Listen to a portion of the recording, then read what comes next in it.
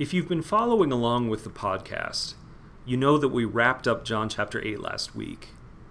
But before we jump into John chapter 9, we'll be taking a slight diversion with this week's lesson. When we read our text for this week, we'll be reading from Romans chapter 8, and we'll be looking at verses 18 through 31. But before we read, let me explain why I'm making this little move away from the normal pattern.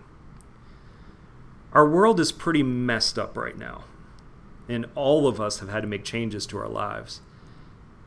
And many of us are struggling to some degree. Some of you have lost jobs. Some of you are furloughed. Some of you are working, but you're not unsure about the future. And some of you just don't feel valued at work, or maybe you don't feel valued at home. And this is just a very short list. You know, when times get difficult, our innermost beliefs and convictions are laid bare. And sometimes that can be a difficult thing to look at. What I mean is, when we're confronted with negative circumstances, we can more easily see where we place our trust. Let me give you an example. Let's imagine that something terrible happened. Imagine that you were unjustly sent to prison today. That would be a pretty low state of being from the world's perspective. But the Bible tells us that when Paul and Silas were sent to prison and put in shackles, one of the things they were doing was that they were singing. Singing in prison. So what does this tell us about them? Well, it tells us that their current situation didn't have a devastating impact on their faith or their value. Their faith rested in something outside of this world. So because of that, nothing in this world could shake them. And their value wasn't set by their job or their bank account or their comfort or how many friends they have or the house they live in. No, their value rested in their firm belief that they are children of the living God. So today, I want to give you some encouragement through Scripture. I want you to be reminded of your value. So turn with me to Romans chapter 8, and we'll be reading Romans 8, verses 18 through 31. This is Paul writing, beginning in verse 18. For I consider that the sufferings of this present time are not worth comparing with the glory that is to be revealed to us. For the creation waits with eager longing for the revealing of the sons of God. For the creation was subjected to futility, not willingly, but because of him who subjected it, in hope that the creation itself will be set free from its bondage to corruption and obtain the freedom of the glory of the children of God. For we know that the whole creation has been groaning together in the pains of childbirth until now. And not only the creation, but we ourselves, who are the first fruits of the Spirit, groan inwardly as we wait eagerly for adoption as sons, the redemption of our bodies. For in this hope we are saved. Now, hope that is seen is not hope, for who hopes in what he sees? But if we hope for what we do not see, we wait for it with patience. Likewise, the Spirit helps us in our weakness. For we do not know what to pray for as we ought, but the Spirit himself intercedes for us with groanings too deep for words. And he who searches hearts knows what is the mind of the Spirit, because the Spirit intercedes for the saints according to the will of God. And we know that for those who love God, all things work together for good, for those who are called according to his purpose. For those whom he foreknew, he also predestined to be conformed to the image of his Son, in order that he might be the firstborn among many brothers. And those whom he predestined, he also called. And those whom he called, he also justified. And those whom he justified, he also glorified. Now take a look at verse 31. What then shall we say to these things? If God is for us, who can be against us? This passage says a lot. And it opens with a very important truth. This is a broken world, and suffering is a part of it. Jesus himself suffered greatly. Sin entered and corrupted the world. It's broken. So what does this mean? Well, it means that suffering will happen. Unfortunately, it's part of our environment. As a matter of fact, if we're experiencing any good things, they are blessings to be thankful for. But this passage also lays out our hope and our value, that we are adopted children of God. In other words, God saw us as being of such value that he sent his only Son to die in our place so that we could be reconciled with him and adopted into his family. That is incredible love. And if you believe that our all-powerful Creator God loves us that much, you'll see that you have great value in his eyes, and everything else pales in comparison.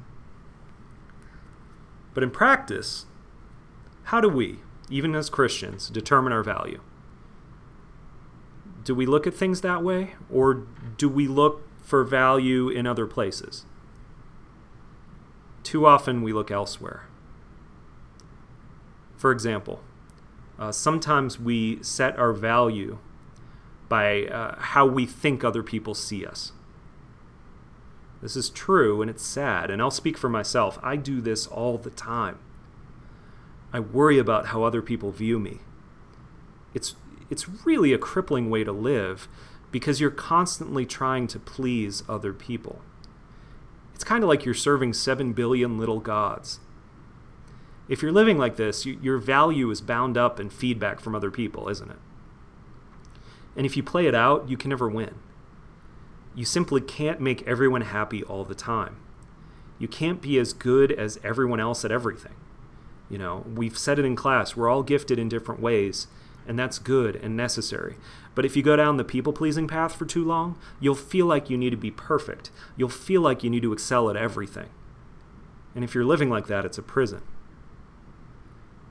You'll find yourself hurting when you work hard and you feel like nobody cares. You'll stay awake at night, parsing out interactions with others, and you'll beat yourself up over what you could have done better.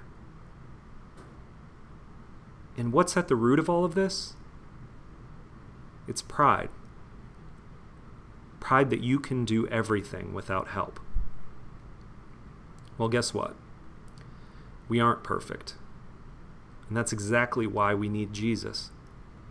If we lean on the fact that our true value is found in Christ, we can be like Paul. And Paul says that he can boast in his weakness because it shows his need for Jesus. It builds up Jesus in his eyes and in the eyes of those around him. And this is great, but it's not always easy, is it? That's why Paul tells us about another important player in all of this. Beginning in verse 26, Paul writes that the Holy Spirit has been given to help us fill in the gaps.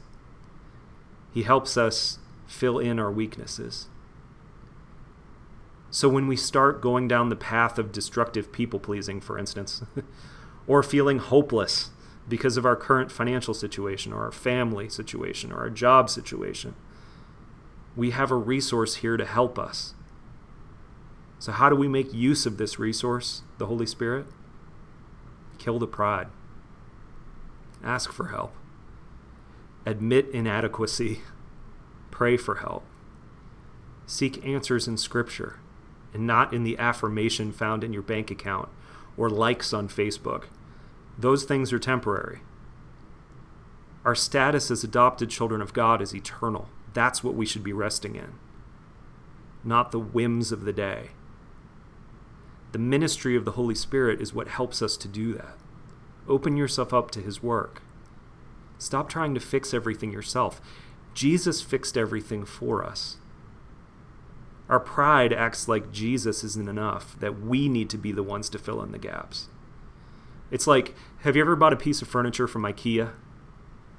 If you have, you could go home and you could take those flat-packed boxes that will maybe eventually be your new dresser, and you can scatter all the pieces on the floor, stare at them for a while, and then have a panic attack about how hard it all looks, right? You know, you could be like my sister, sorry Rachel, and not look at the directions and kind of solve the problem on your own. And what do you get? You end up with a massive headache and a dresser that has uneven drawers sticking out. Or you could humble yourself and accept the help that is right in front of you. Pick up the instructions and put it together. That's what they're there for. You'll have a great dresser, and you'll have had a much more pleasant experience putting it together.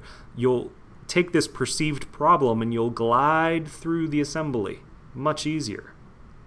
Not perfect, there will be struggles, but it'll be much easier. So for us, when we go through troubles, let's accept the help that God offers us. It takes humility. Humble yourself and seek Him in times of trouble. Look to Him for your help. That's what the Holy Spirit does. The Holy Spirit helps us to fill in the gaps, and the Holy Spirit always points us to Christ. And when we do find our value in the truth of our position in Christ, we can read verse 28 and we can truly believe what it says.